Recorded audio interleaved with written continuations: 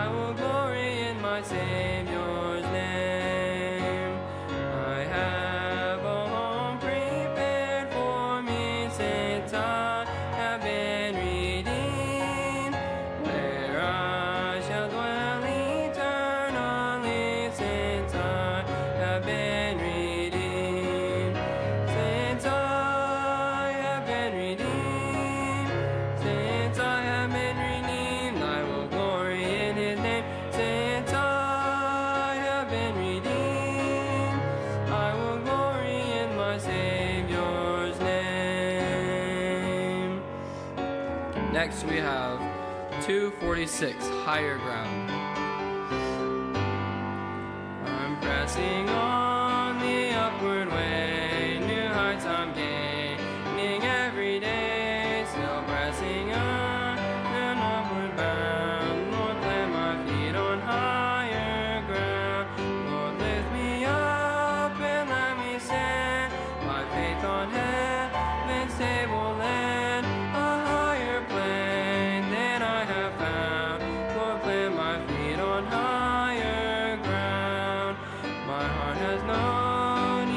To stay where doubts arise and fears dismay, though some may dwell where needs abound. My prayer, my aim is higher ground. Lord, lift me up and let me stand, my faith on heaven's stable land, a higher plane than I have found. Lord, plant my feet on higher ground. I want to live Satan's darts at me are hurled, for faith has caught the joyful sound, the song of saints on higher ground. Lord, lift me up and let me stand, my faith on heaven's stable land, a higher plane than I have found. Lord, plant my feet on higher ground. I want to scale the utmost high and catch a gleam of glory bright, but still I'll pray till heaven I found. Lord, plant my feet on higher ground. Lord, lift me up and let me stand, my faith on heaven's stable land, a higher plane than I have found. Lord, plant my feet on higher ground. Brother Andy Bittinger, would you please pray? Lord, we thank you. For the team night tonight, for you just bless them, be the speakers tonight, for to be the offering now, for to help meet the needs of our church and the missionaries around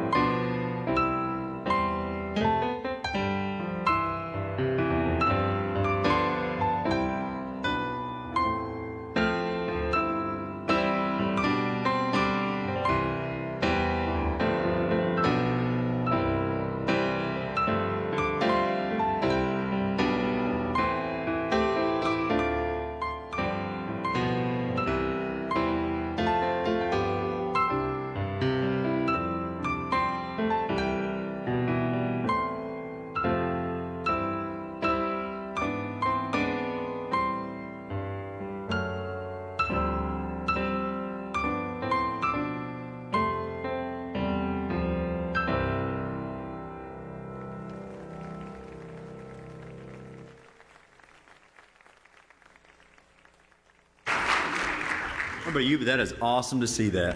A young girl like that, playing like that. Well, so good to see you all tonight. Welcome to Central Baptist Church. I am not Pastor Waterloo. He is not here tonight. He's out away preaching. I know we cannot wait for him to get back, but tonight there's a lot going on. You're like, man, does not feel like a Sunday night service. This is not the regular Sunday night service, I am telling you. We had a teen offering, but here in a little bit we'll have a teen special. But tonight we have a special treat for you. We have two young men here from Heartland Baptist Bible College will be coming and preaching for you. I don't know about you, but I'm nervous for them because it feels like I was just there in their shoes.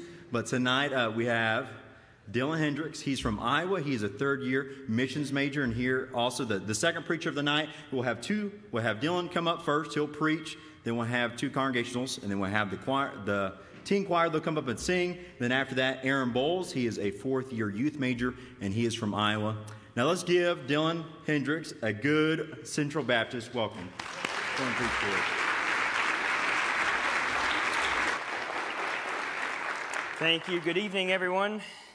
So thankful to be here. I'd like to start by thanking Brother Matt for the invitation to come. And I know he's not here, but I'd like to thank Pastor Waterloo for allowing us to come and preach this evening. I'm very thankful for the opportunity, very excited.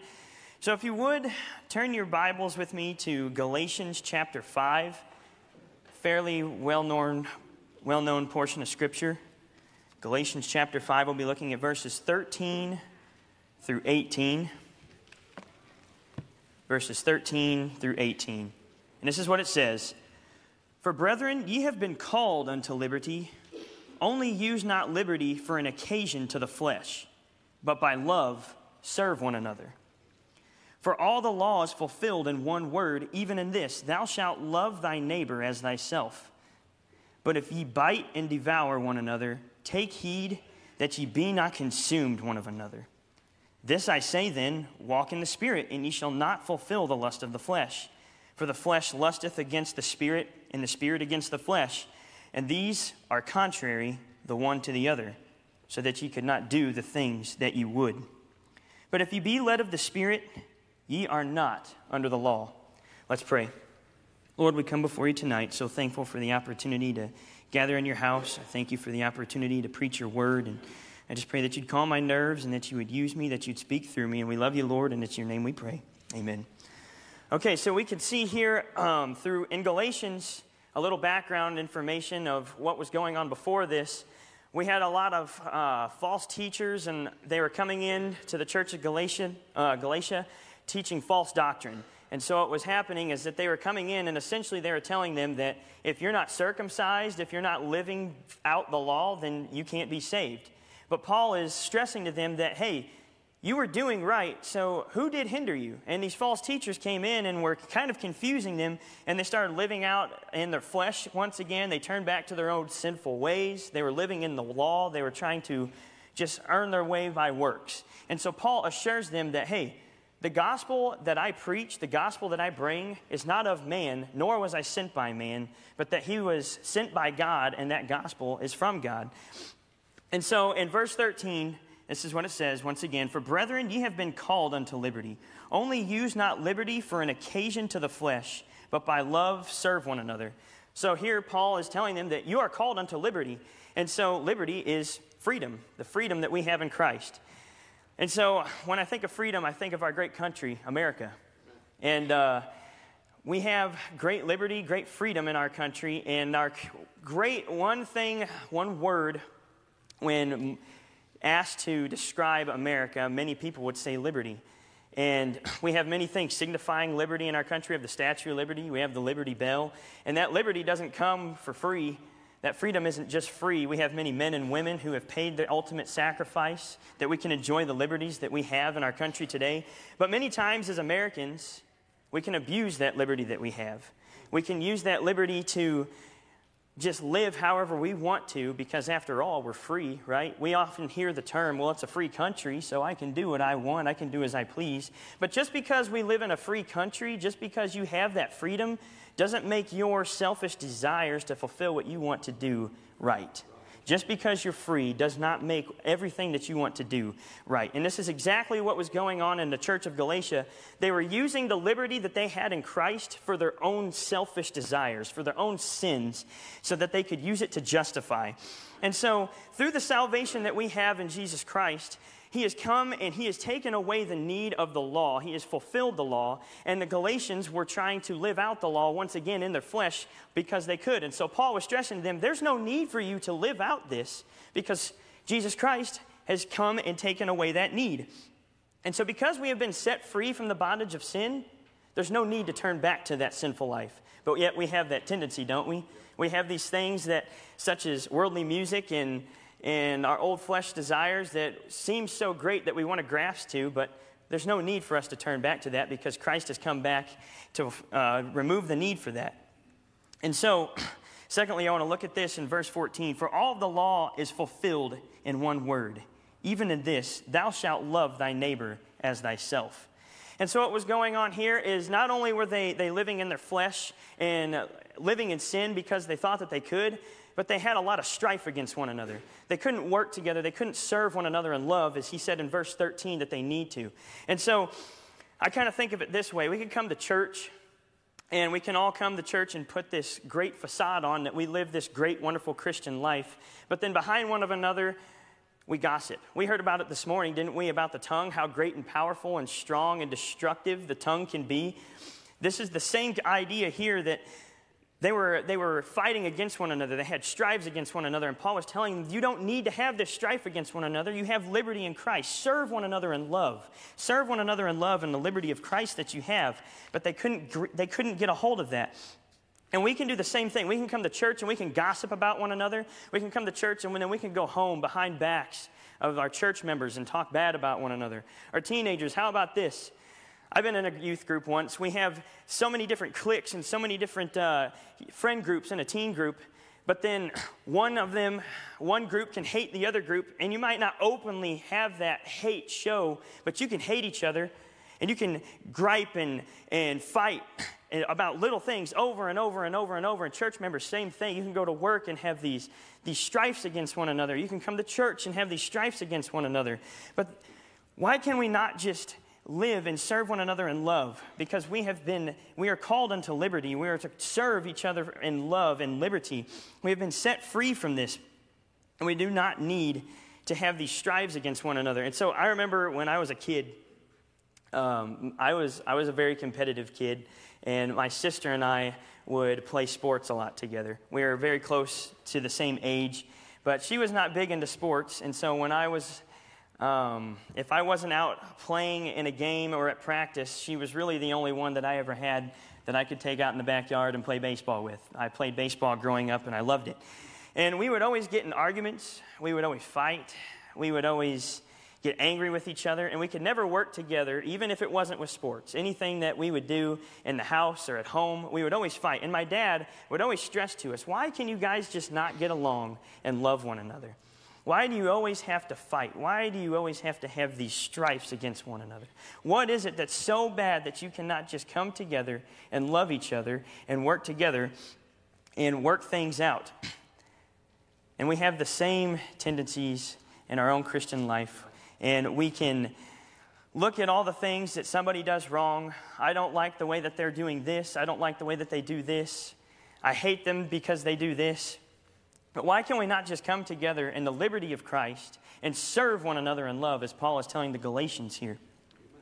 And so, as we come down to this, and then we get to verse 16, this I say then, walk in the Spirit, and ye shall not fulfill the lust of the flesh. So we come to this, you say, how can I resist having all these fleshly desires come back in my life? How can I have all these hates and strifes and not get to the point where I can just push those aside and love? How do I love somebody and work with them in love and serve them in love in the liberty of Christ? How do I turn away from the sinful desires that I so greatly desire to be a part of and to take hold of and live out? Because it's easy knowing that you can just get this mindset that, hey, I'm saved. I have the freedom to do what I want to do. I have liberty in Christ. After all, He'll love me no matter what I do. so I can do what I want. But that is a lie from Satan. We cannot, just because we have liberty in Christ, does not mean that we can do whatever we want. So what Paul is saying here in verse 16, I'll read it one more time. This I say then, walk in the Spirit, and ye shall not fulfill the flesh. So what he's saying is, take all these sinful desires that you have, take all this hate, these strifes, the bickering, the anger, the fight, the hate, and all these sinful lusts, such as, well, I'll name some off here. How about some worldly music that might have grasped your attention one day before you were saved? Or how about all the sins that you can take into on one of these, on your phone? Or things on the television that you know that you shouldn't be watching? Or things with your friends that you know you shouldn't talk about? Or worldly language that you know that you shouldn't use? Or a horrible attitude towards someone in the church or someone in your youth group or someone at work? How about you take all of that and you channel it and you take it, not the product of the sin, not the sin itself, but the zeal and the desire to do that. Take that desire and push away the sin, push away the hate, and take that desire and channel it to the things of God. Channel it to serving God in liberty and in love. Serve one another in love. Take all of that sin, all of that desire, all the hate, and push it away, forsake it, and walk in the Spirit. Channel all of that and walk in the Spirit and serve one another in love. And that is the only thing that's going to help you and keep you from walking in your fleshly desires, because there's nothing that we can do to keep ourselves from that. And so, verse 18, but if you be led of the Spirit, ye are not under the law. And so here's what he's saying. If you take all of these desires, your sins, and all of these things that they're holding up into them, and that they're trying to abuse the liberty that they have in Christ to freely walk in this. They're trying to use their freedom to live out the life that they want to live, their fleshly desires. And once they take that and they push it away and they walk in the Spirit, then they cannot be held by the bondage that they were held by in their sin. And why is that? Because Jesus Christ took away that by giving us liberty in Him to freely serve Him. And so this brings me back to my point, my short illustration from the beginning. In our great country that we have so many freedoms. We have so many things that we can do freely, such as serving God. And we can come here to church tonight and we can sing praises to Him. We can preach His Word. We can listen to God's Word preached and sing many great songs. And so why don't we just come together, and instead of going behind one another and hating one another and fighting and bickering and having all this strife and living in our sin, because we all have sins in our life. That's evident, and that's going to happen. How about we take all of that, we push it away, not bring the product with us, push the sin away, push away the hate, and channel all of that desire towards living for God. And that we serve one another in love, and that we push away all of the sin, all of the things that we don't need in our life. And so, I have a question tonight. Are the sins that are in your life and the strives that you might have, are they holding you up? And are you trying to,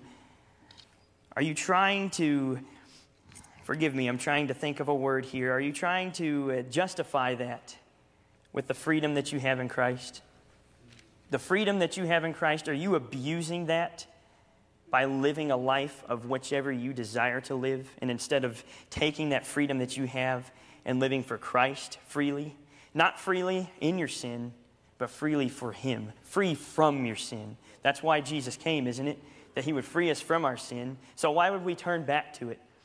Why would we turn back from a life that is so destructive and so horrible just for something so low, when we could turn away from our sin and serve Christ freely in the liberty that He gives to us? So, will you live in the sin that so greatly hinders you from God and His work? Or will you take the liberty that you have in Christ and will you use it for what it's used for and stop abusing it? Let's pray. Lord, we come before you this evening and so thankful once again for who you are, and we thank you for sending your Son, Jesus, to die on the cross for us. And we thank you, Lord, for the freedoms that we have in you. And I pray, Lord, that you would forgive us for just abusing the sin, the freedom that we have in you, as we always do. And I pray that we wouldn't take advantage of it, but, Lord, that we would channel it to living for you and serving you in love. And Lord, that we would just do it for the right things. And we love you, Lord, and it's in your name we pray. Amen.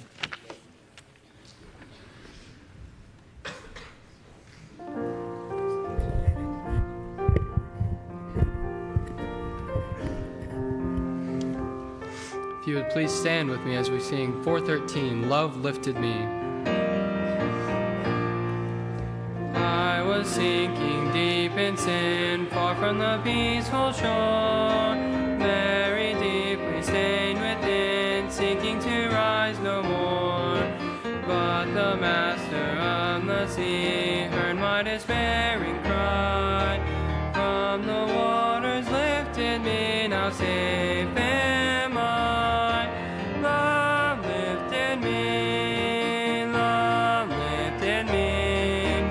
when nothing else could help. Love lifted me, love lifted me, love lifted me, when nothing else could help. Love lifted me. All my heart to Him I give, ever to Him I'll cling. In His blessed presence live, ever His praises sing. Love so mighty and so true merits my soul's best songs. Faithful, loving service due to Him belong. Love lifted me, love lifted me, when nothing else could help. Love lifted me, love lifted me, love lifted me, when nothing else could help. Love lifted me. Souls in danger look above, Jesus completely saves. He will lift you by His love out of the angry waves. He's the master's in the sea, billows His will obey. He, your Savior, wants to be saved today.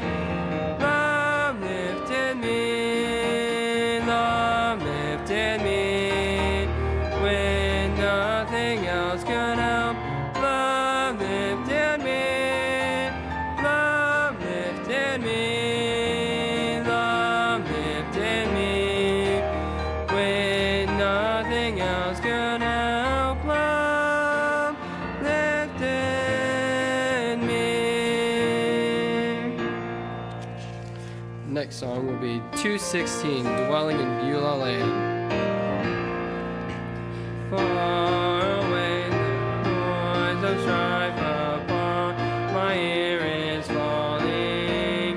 Then I know the sins of earth beset on every hand. Doubt and fear and things of earth in vain to me are calling. None of these shall move me from Beulah land. I'm living on the mountain underneath the cloudless sky. I'm drinking at the fountain that never shall run dry. Oh yes, I'm feasting on the manna from a bountiful supply, for I am dwelling in Beulah land. For below the storm of doubt upon the world is beating, sons of men in battle long the enemy withstand. Safe am I within the castle of God's word retreating. Nothing can reach me, 'tis Beulah land. I'm living on the mountain underneath the cloudless sky. I'm drinking at the fountain that never shall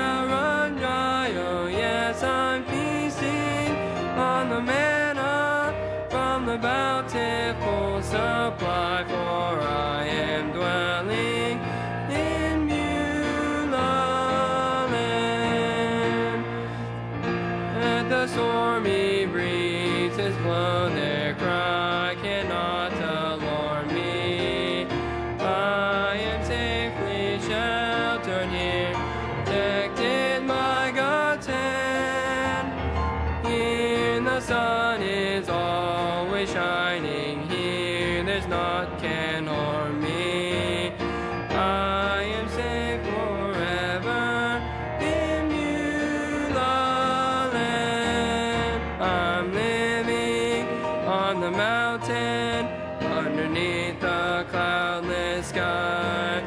I'm drinking at the fountain that never shall run dry. Oh yeah, I'm feasting on the manna from the bountiful supply, for I am dwelling in Beulah land. Viewing here the works of God, I sing in contemplation. Hearing now his blessed voice, I see the way he planned. Dwelling in the Spirit, here I learn a full salvation. Gladly will I tarry in Beulah land. I'm living on the mountain underneath the cloudless sky. I'm drinking at the fountain that never shall run dry. Oh yes, I'm feasting on the manna from a bountiful supply, for I am dwelling in Beulah land. You may be seated.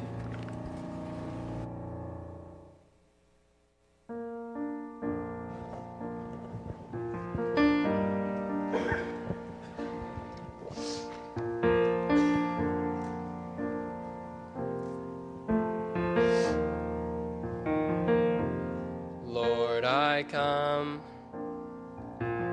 I confess, bowing here, I find my rest.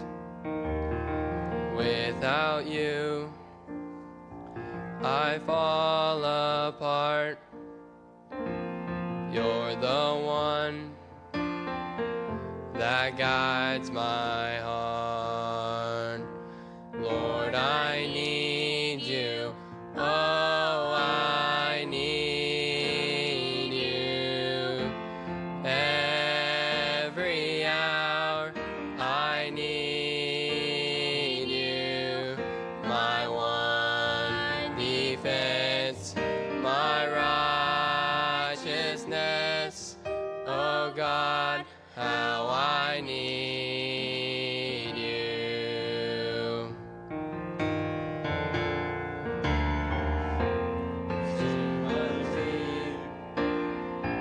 Your grace is more, grace is found, is where you are.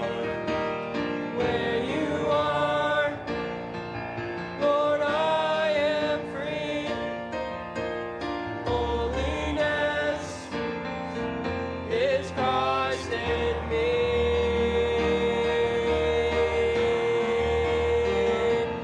Lord, I need you. Oh, I need you. Every hour I need you. My one defense, my righteousness. Oh God, how I need you. It is well with my soul.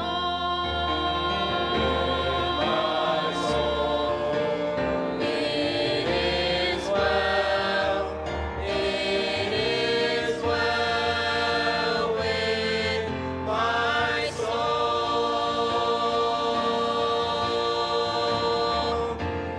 Lord, I need you. Oh, I need you. Every hour I need you. My one defense, my righteousness. Oh God, how I need you. You're my one defense, my righteousness. Oh God, how I need you.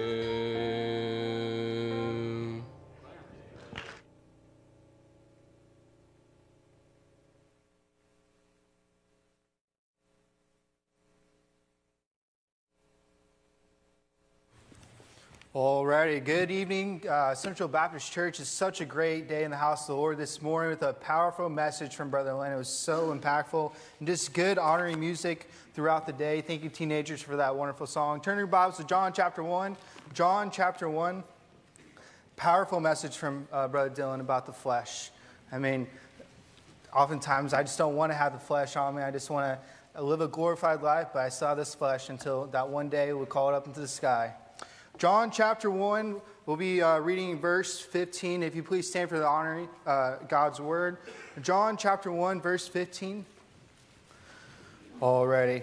Reading verse 15, it says, John bare witness of him and cried, saying, This was he of whom I spake. He that cometh after me is preferred before me.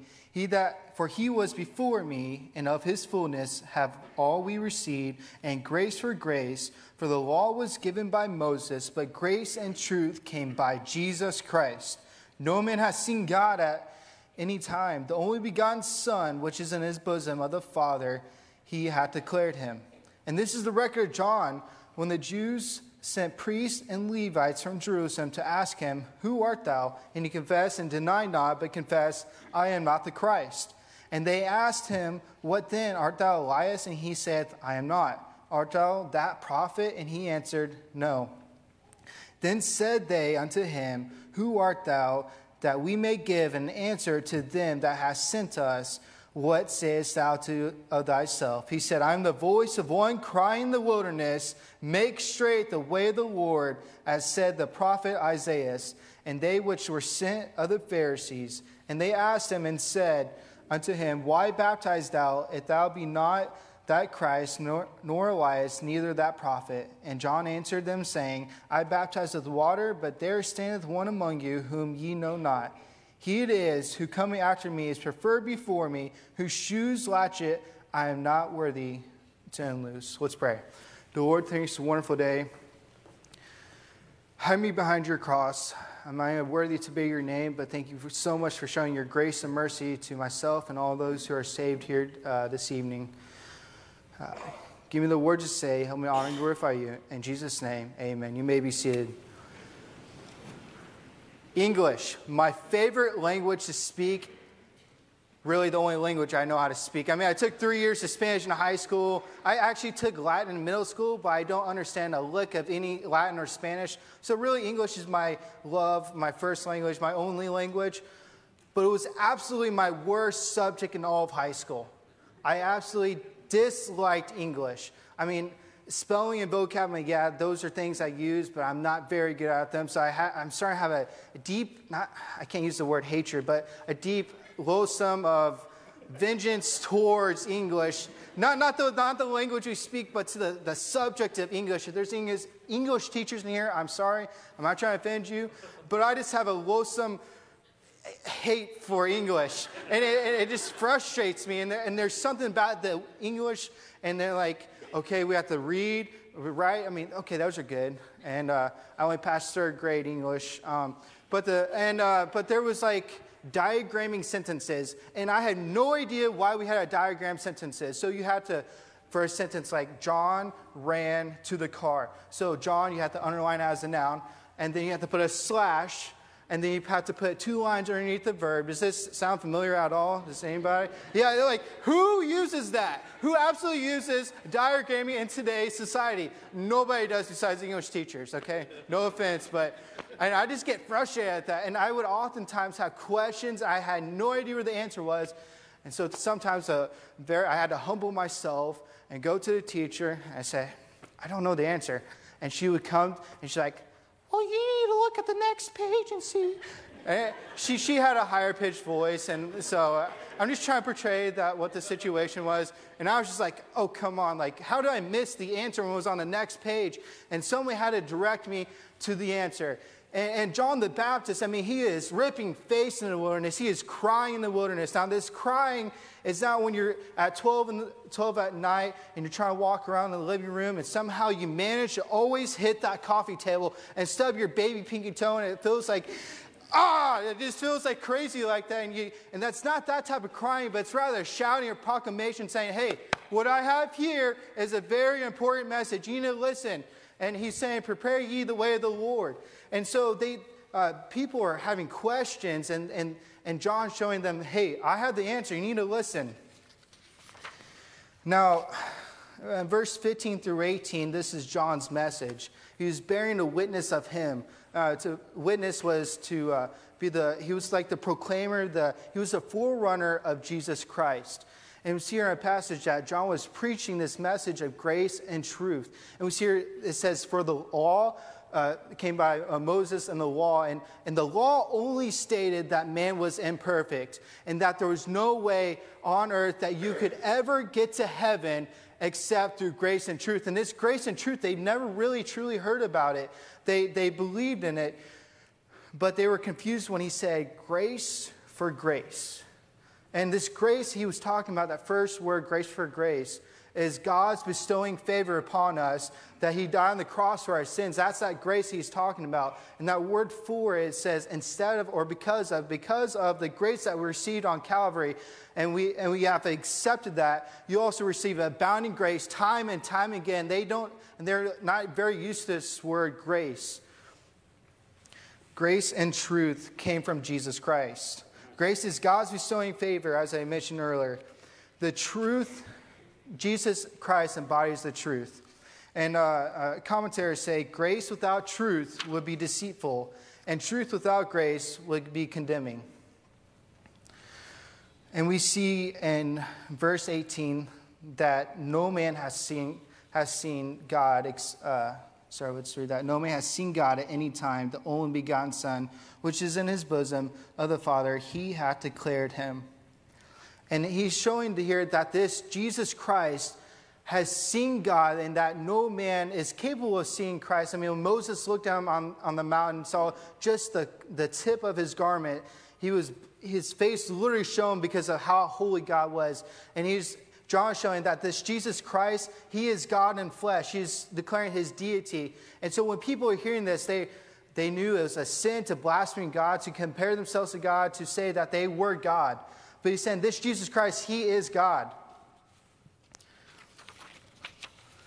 No, they had so many questions. I only can imagine John the Baptist just standing by the Jordan River, and hundreds, maybe thousands of people are trying to listen to what he's saying. And they're like, what is this grace for grace? Who is this Jesus Christ? How is Jesus Christ seeing God? And they have all these questions, and they really don't know where to go. So they go to the wisest, most smartest men. They go back to Jerusalem to go ask the priests and the Levites. And the Levites are okay. We know the scripture. We study the inside out. We know the Pentateuch, but we don't fully understand what John the Baptist is saying. And so they decide to set on a venture. I don't know how many there was.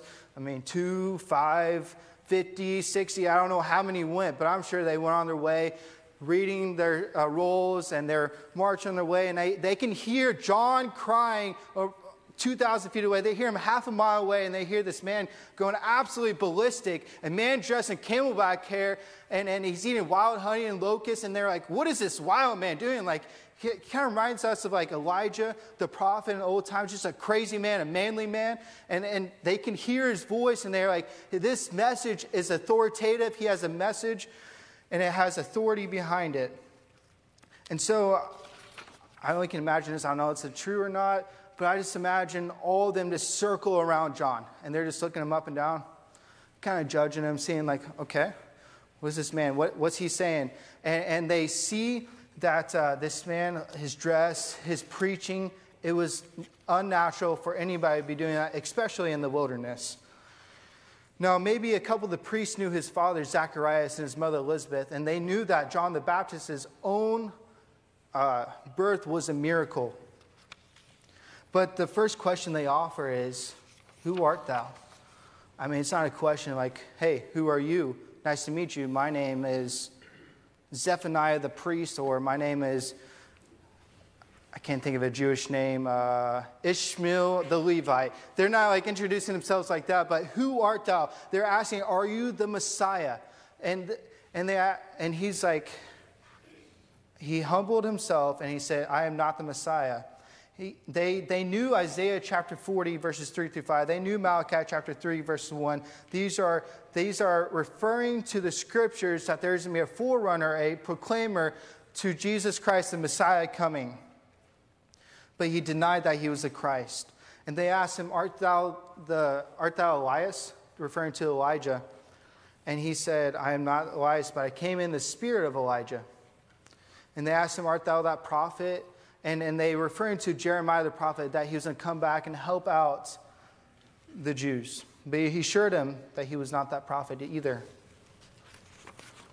But rather, in Isaiah, he said back in Isaiah chapter 40, verse 3, it says, the voice of him that crieth in the wilderness, prepare ye the way of the Lord, make straight the desert a highway of God. And we see here that he's referring back to that in verse 23. And all these questions, I mean, how did John answer their questions? How did he point them?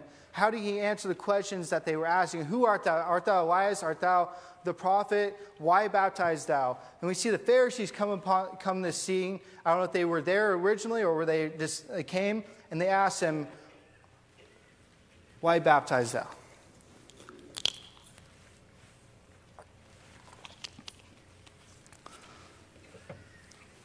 Now, this whole entire time, they're literally witnessing Old Testament prophecy being unveiled to them right in front of their eyes.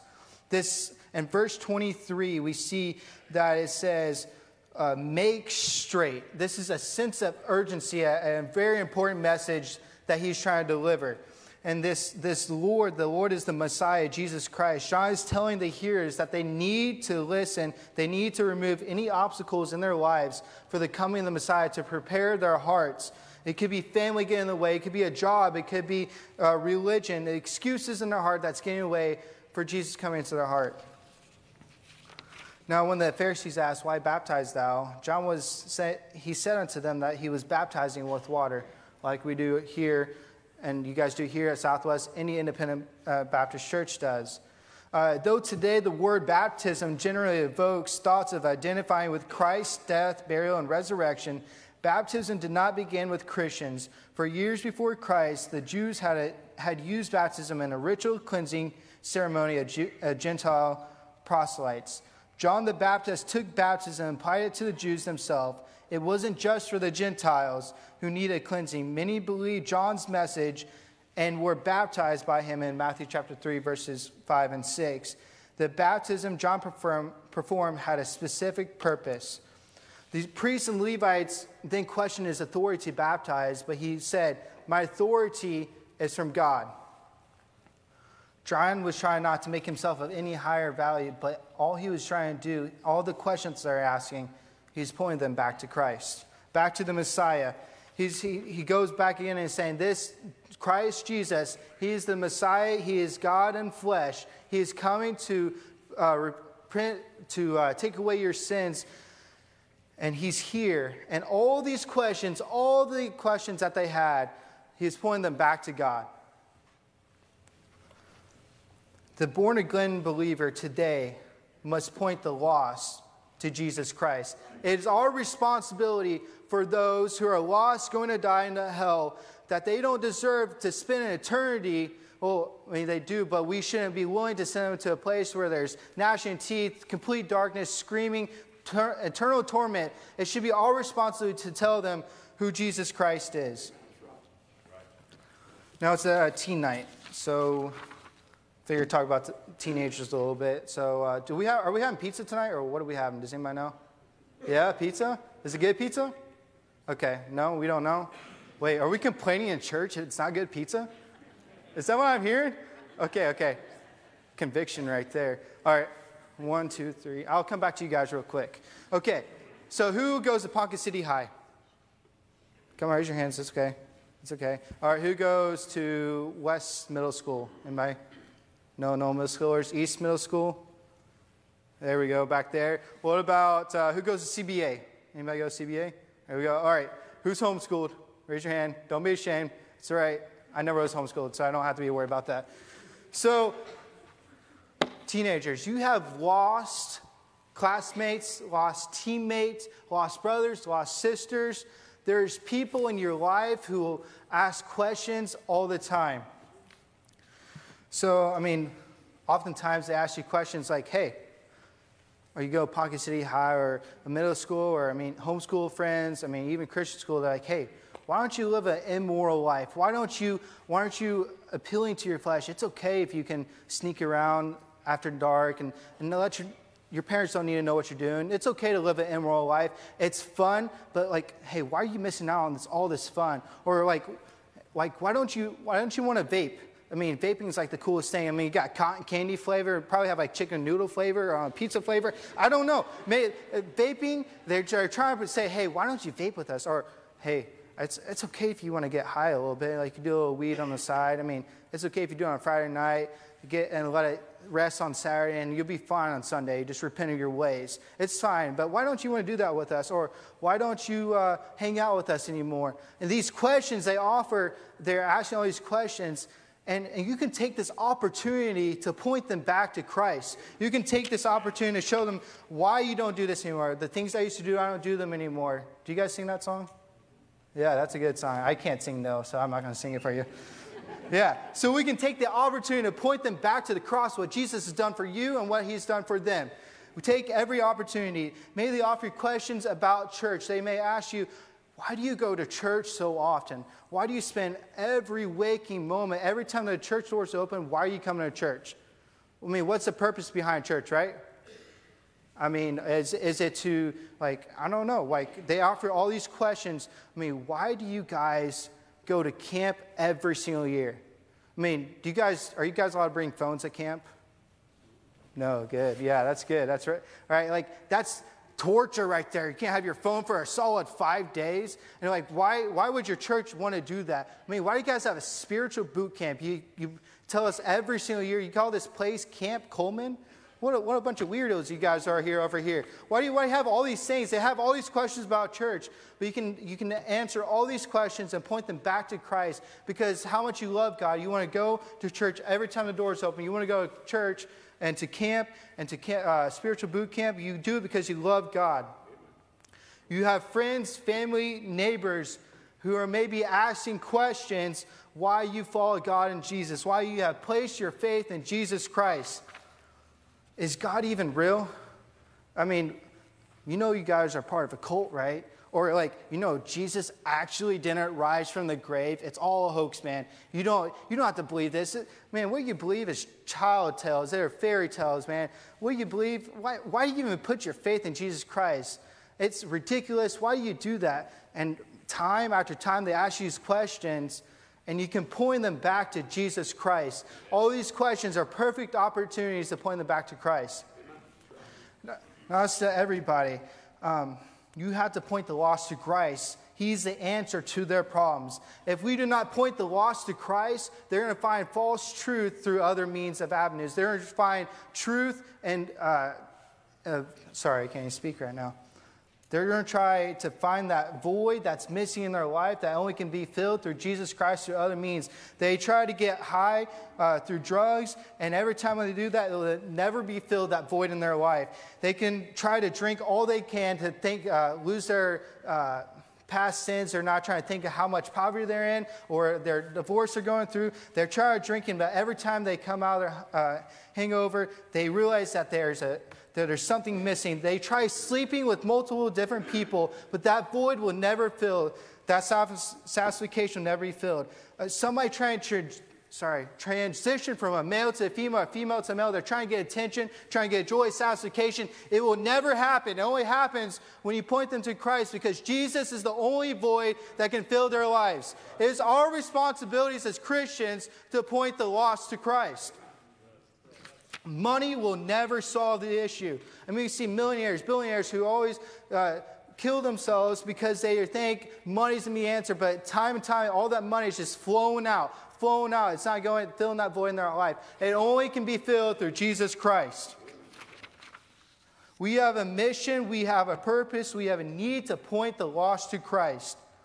Right now, there's a friend in your school who you know their parents are going through a divorce, and you don't know how to help them, but you know who can help them. You know who has the answers. You don't have the answers. Your wisdom, your vast knowledge of 18 years, 16 years, 14 years old, you don't have a lot of knowledge. But who has all the knowledge, who has all the answers is Jesus Christ, pointing back to Jesus Christ.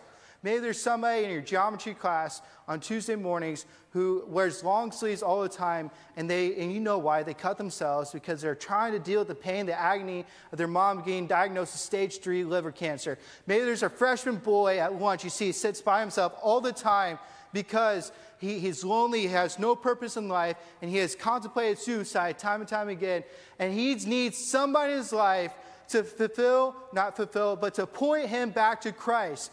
We need to show him that there's a purpose of living. There's hope in Jesus Christ. We have to point the lost to Jesus Christ. There's somebody who maybe it's somebody in your own life, a family member, a parent possibly, who is lost. You need to show them how much Jesus loves them, how much Jesus died on the cross for their sins. We have to point the lost back to Jesus Christ. But you're saying, Aaron, I go to CBA. I am super holy. Everybody there is living a sanctified life. Nobody's living in sin.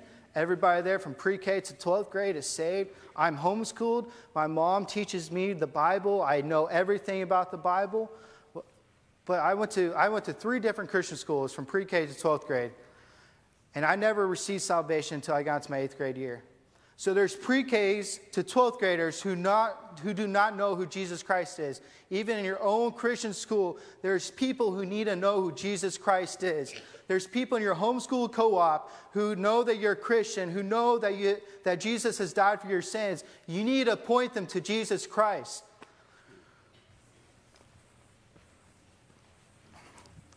There's people in your workplace, wherever you work. There's people in my own life. There's a guy at work. I work at Home Depot. Super fun. I wear an orange apron all the time. It's a blessing. And Pedro, his name's Pedro. He has a Catholic background. Really just somewhat raised background. But Pedro, he believes in a lot of crazy stuff. He believes in aliens, Area 51, anything that appears on the History Channel at 3 in the morning. Like, this man is like he just believes anything and everything. Like, oh, do you know that ghosts are real? I'm like, yeah, I mean, there's like angels and demons. Like, no, like, you know that your ancestors come and visit you? I'm like, dude, what are you talking about? Like, and like, he has all these DUMB questions, and like he aggravates me at times. He really does. And I've been working on it for 6 months, and all these questions, I'm like, how can I point him back to Christ? And oftentimes I get very frustrated at him. And I remember one question, he was like, hey, you know evolution's right, man. I'm like, are you serious right now? Okay, you want to talk about this? Okay, I said, take a Lego box, a Lego set, maybe like a race car or some sort type, and open all the boxes and bags and put them back into the box and shake it up for 10 years. You think it's going to be a race car in 10 years? He said, oh, yeah, for sure. I'm like, you hear yourself right now. I say, I'll give you 50 years to do it, and maybe 2 pieces will come together. It's literally impossible to everything just, boom, the earth, gravity, wow. Science just came. Oh, E equals MC squared. No, that's not how it works. You have to, all these questions, I had to point it back to Christ. And it's just time and time, over 6 months I had to work on him. And last November, I was able to get him to come to Friend Day. He came for a couple Sundays, and I'm still trying to get him to understand that he needs Jesus Christ in his life. It is our responsibility to reach the lost souls of Ponca City. Yours and mine is Oklahoma City. And your Jerusalem is Ponca City High, is West Middle or East Middle or CBA or your homeschool co-op. And your Judea is here, Ponca City High. The lost are everywhere. Every Friday night in the fall when you go to Poe High football stadium and you watch your team play football and demolish the other teams. But really, it's fun to watch football. I mean, I love football. But the whole entire stadium There's people who Jesus died on the cross for. I mean, wherever you go, get ice cream, Conehead or Brahms, there's places they're enjoying their ice cream, but they don't know that they can find true enjoyment, true purpose, true love through Jesus Christ.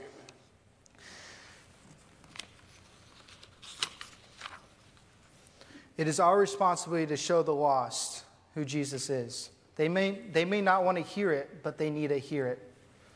Maybe you're saying, it's too uncomfortable. It's not convenient for me to share the gospel, but I know I have to. And that actually just happened to me a couple hours ago. After we went out to eat with Brother Jacob and Brother Matt, we went to HTO, Dylan, Carter, and I, and there was this cashier, his name's Merrill, and I had this message on my mind, and I'm like, oh, I don't have a track for Ponca City, for Central, and I don't know what to do. And I just brushed off. I told God, hey, my excuse is I don't have a track, so... And so I came back here and practiced my sermon, and I could not get Merrill's name off my heart. And I was like, man, I was willing to compromise my comfortability for his eternity. If I see him the Great White Throne, and I had the opportunity to share the gospel with him. So all that going on, it was uncomfortable asking for someone to go get him, but I offer him the tract to come to church. Oftentimes it can be uncomfortable, but we have to point the lost back to Jesus Christ. So how are you accomplishing this? How are you accomplishing this to point the lost to Christ? Are you taking some tracts from your church and giving them out to every single person that you walk by? Or you just only do it when it's convenient to you? Whenever you have visitation, whenever you're at school and you're carrying around, you should carry around tracts. I need to carry around tracts more at work. Everybody here needs to be carrying the gospel with them. We need to be sharing the gospel with them. That could be also through our testimonies. We need to be pointing the lost to Christ. There should be a willingness to point the lost to Christ. But if we're not, then how will they hear? So are you pointing the lost to Christ? Dear Lord, thank you for this wonderful day. The opportunity to preach your word, to just being a servant to you for all you've done for me. I'm not even worthy at all, but you've done so much and I've done so little, Lord. Be with Merrill as he is lost and he knows of Central Baptist Church, Lord. But help that encounter I had with him to be a good thing and help him to come to church, Lord. But these teenagers' lives, Lord, help them to point the lost to you through their middle school, through Ponca City High, through their CBA or the homeschool groups. Lord, there's loss all around us, and adults with their work and family members, Lord. Just help us to realize the importance of pointing the lost to Christ. In Jesus' name, amen. Let's all stand for a time of invitation. Two great messages. That makes me think, sometimes we get complacent, right? Complacent living the way we want to while claiming to be a Christian. We're complacent and not sharing the gospel with others. So this would be a great time to respond if God has spoken to you. Page 167, we're singing Just As I Am on the first verse. Just as I am without one plea, but that thy blood was shed for me, and that thou bidst me come to thee, O Lamb of God, I come,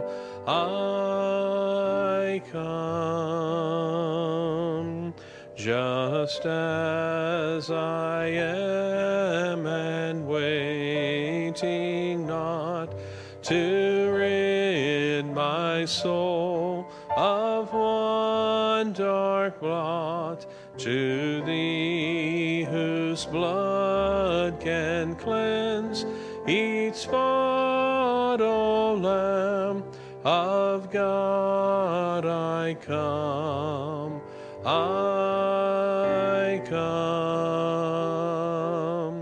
just as I am, though tossed about with many a conflict, many a doubt, fightings and fears within.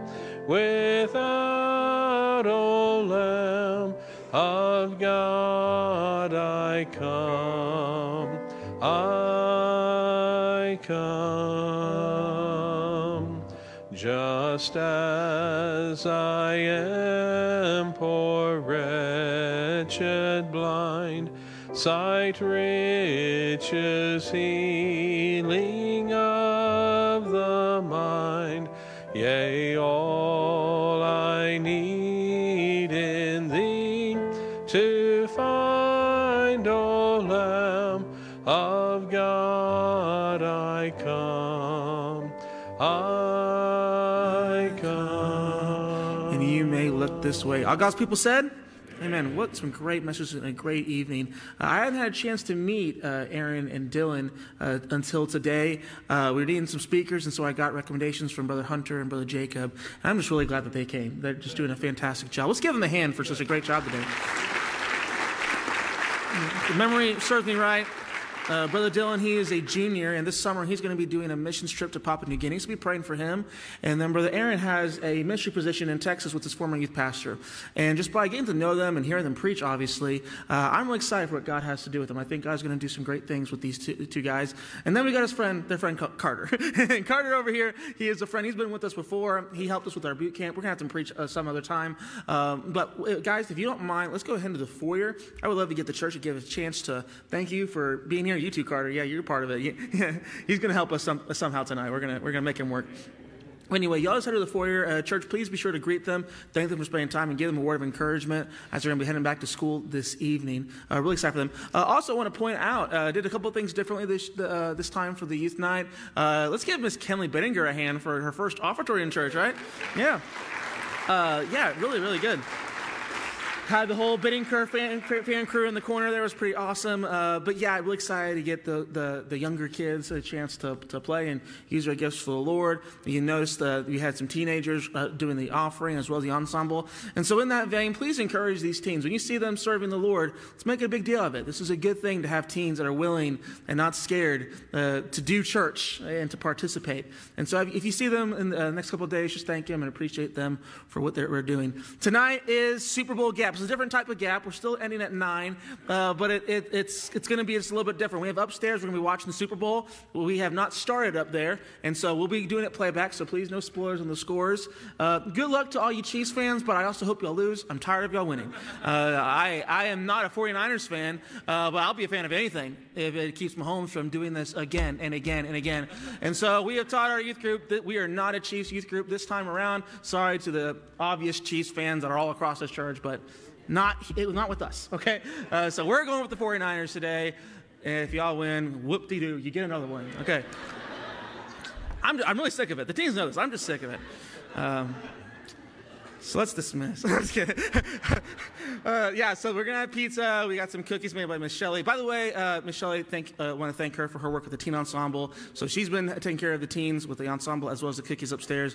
Lots of brownies and stuff, some ice cream. Have an open gym for some open volleyball and football, basketball in case the game gets really boring, which inevitably it will, but whatever.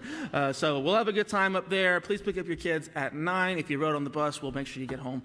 Thank you so much for being here. It's been a great day. So let's pray and we'll be dismissed. Lord, we thank you for this day. We thank you so much for the opportunity to be in your house. Incredible messages that we've heard today, this morning, as well as the two young men from Heartland that we got to hear today. Please help us as a church to not let this day be in vain, for us to apply what you have given us today in your word. Please be with our time with the teens, for it to be safe and a fun time. In Jesus' name, amen. Thanks so much for being here. You all are dismissed.